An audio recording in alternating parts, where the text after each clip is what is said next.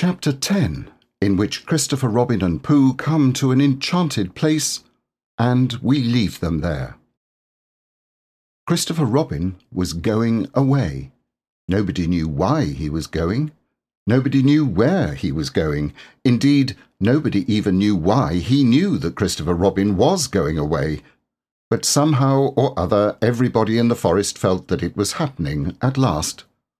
Even, smallest of all, a friend and relation of Rabbit's who thought he'd once seen Christopher Robin's foot, but couldn't quite be sure because perhaps it was something else. Even S of A told himself that things were going to be different.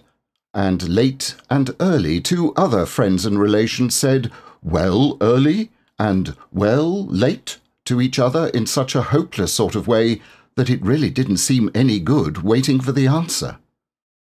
One day, when he felt he couldn't wait any longer, Rabbit brained out a notice, and this is what it said. "Notice a meeting of everybody will meet at the House of Pooh Corner to pass a resolution, by order, keep to the left, signed Rabbit." He had to write this out 2 or 3 times before he could get the resolution to look like what he thought it was going to when he began to spell it, but when at last it was finished, he took it round to everybody and read it out to them, and they all said they would come. "Well," said Eeyore that afternoon when he saw them all walking up to his house, "this is a surprise. Am I asked too?" "Don't mind Eeyore," whispered Rabbit to Pooh. "I told him all about it this morning." Everybody said, "How do you do?" to Eeyore, and Eeyore said that he didn't, not to notice, and then they sat down. And as soon as they were all sitting down, Rabbit stood up again.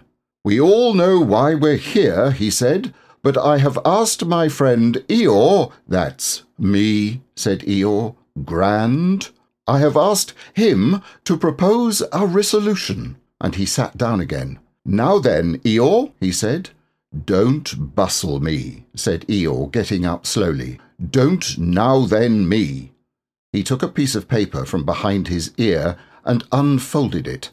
"Nobody knows anything about this," he went on. "This is a surprise." He coughed in an important way and began again. "What-nots and et-ceteras. Before I begin, or perhaps I should say before I end, I have a piece of poetry to read to you. Hitherto, a long word meaning, well, you'll see what it means directly. Hitherto, as I was saying, all the poetry in the forest has been written by Pooh, a bear with a pleasing manner, but a positively startling lack of brain. The poem which I am now about to read to you was written by Eeyore, or myself, in a quiet moment. If somebody will take Roo's bullseye away from him and wake up Owl, we shall all be able to enjoy it. I call it Poem." This was it. Christopher Robin is going. At least I think he is. Where? Nobody knows. But he is going, I mean, he goes, to rhyme with knows. Do we care? To rhyme with where? We do, very much. I haven't got a rhyme for that is in the second line yet. Bother. Now I haven't got a rhyme for bother. Bother. Those 2 bothers will have to rhyme with each other. Bother. The fact is, this is more difficult than I thought. I ought, very good indeed, I ought to begin again, but it is easier to stop. Christopher Robin, goodbye. I, good, I and all your friends sends, all your friend, send. Very awkward this, it keeps going wrong. Well, anyhow, we send our love. End. "If anybody wants to clap," said Eeyore when he had read this, "now is the time to do it." They all clapped. "Thank you," said Eeyore, "unexpected and gratifying, if a little lacking in smack." "It's much better than mine," said Pooh admiringly, and he really thought it was. "Well," explained Eeyore modestly, "it was meant to be." "The resolution," said Rabbit, "is that we all sign it and take it to Christopher Robin." So it was signed. Pooh, Wall, Piglet, Eeyore, Rabbit, Kanga, Blot, Smudge. And they all went off to Christopher Robin's house with it. "Hello, everybody," said Christopher Robin. "Hello, Pooh." They all said hello and felt awkward and unhappy suddenly, because it was a sort of goodbye they were saying, and they didn't want to think about it. So they stood around and waited for somebody else to speak, and they nudged each other and said, "Go on," and gradually Eeyore was nudged to the front, and the others crowded behind him. "What is it, Eeyore?" asked Christopher Robin. Eeyore swished his tail from side to side so as to encourage himself and began. "Christopher Robin," he said, "we've come to say, to give you, it's called, written by, but we've all, because we've heard, I mean, we all know, well, you see, it's, well, that, to put it as shortly as possible, is what it is." He turned round angrily on the others and said, "Everybody crowds round so in this forest. There's no space. I never saw a more spreading lot of animals in my life, and all in the wrong places. Can't you see that Christopher Robin wants to be alone?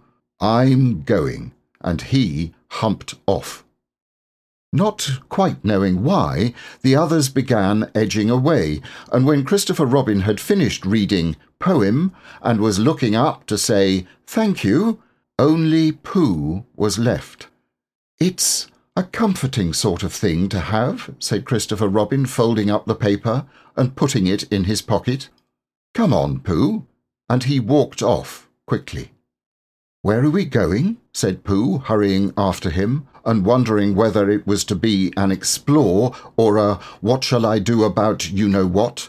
"Nowhere," said Christopher Robin.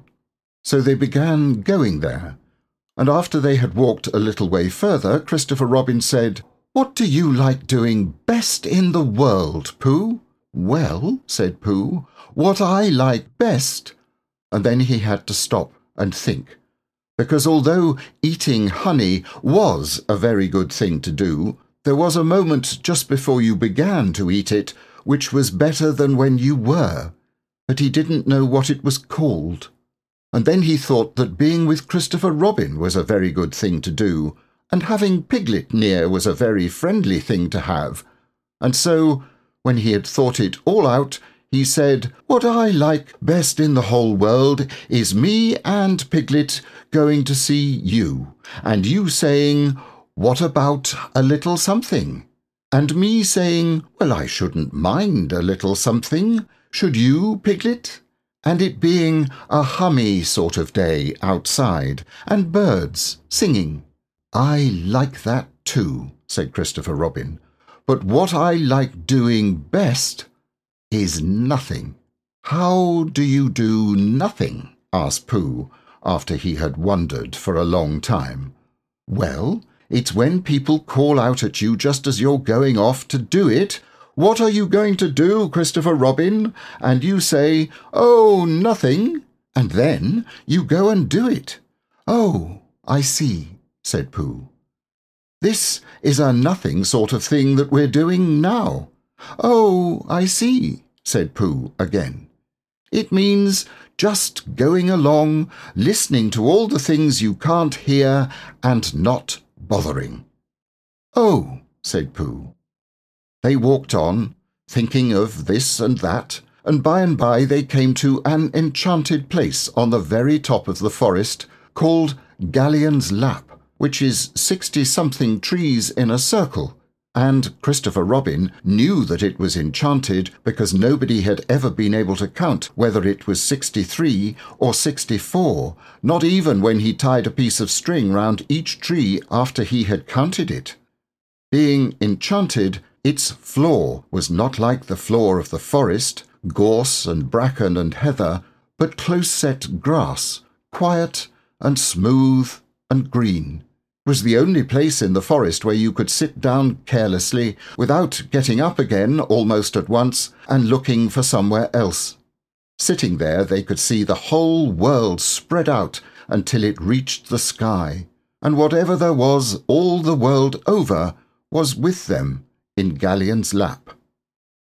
Suddenly, Christopher Robin began to tell Pooh about some of the things people called kings and queens, and something called factors, and a place called Europe, and an island in the middle of the sea where no ships came, and how you make a suction pump if you want to, and when knights were knighted, and what comes from Brazil.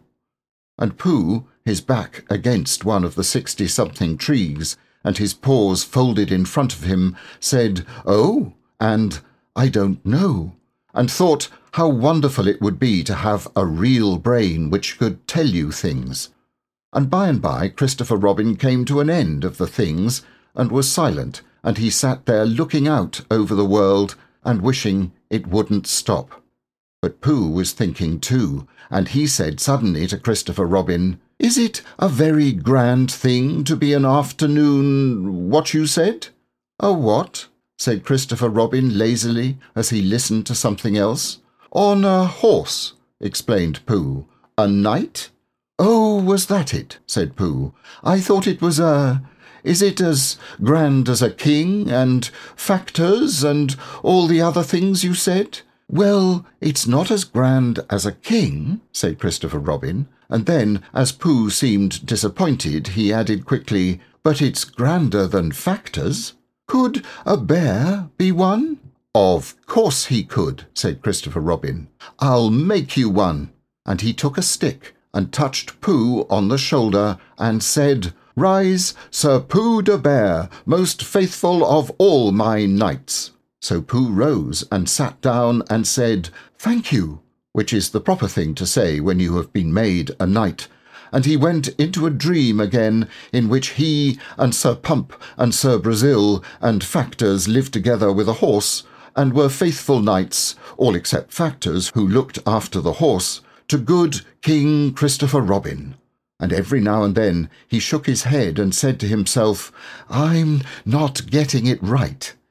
Then he began to think of all the things Christopher Robin would want to tell him when he came back from wherever he was going to, and how muddling it would be for a bear of very little brain to try and get them right in his mind. "So perhaps," he said sadly to himself, "Christopher Robin won't tell me any more." And he wondered if being a faithful knight meant that you just went on being faithful without being told things. Then, suddenly again, Christopher Robin, who was still looking at the world with his chin in his hands, called out, "Pooh?" "Yes," said Pooh. When Pooh?" "Yes, Christopher Robin. I'm not going to do nothing any more? Never again?" "Well, not so much. They don't let you." Pooh waited for him to go on, but he was silent again. "Yes, Christopher Robin," said Pooh helpfully. "Pooh, when I'm not doing nothing, will you come up here sometimes? Just me?" "Yes, Pooh." "Will you be here too?" "Yes, Pooh, I will be really. I promise I will be, Pooh." "That's good," said Pooh. Pooh, promise you won't forget about me, ever? Not even when I'm 100? Pooh thought for a little. "How old shall I be then?" 99. Pooh nodded. "I promise," he said.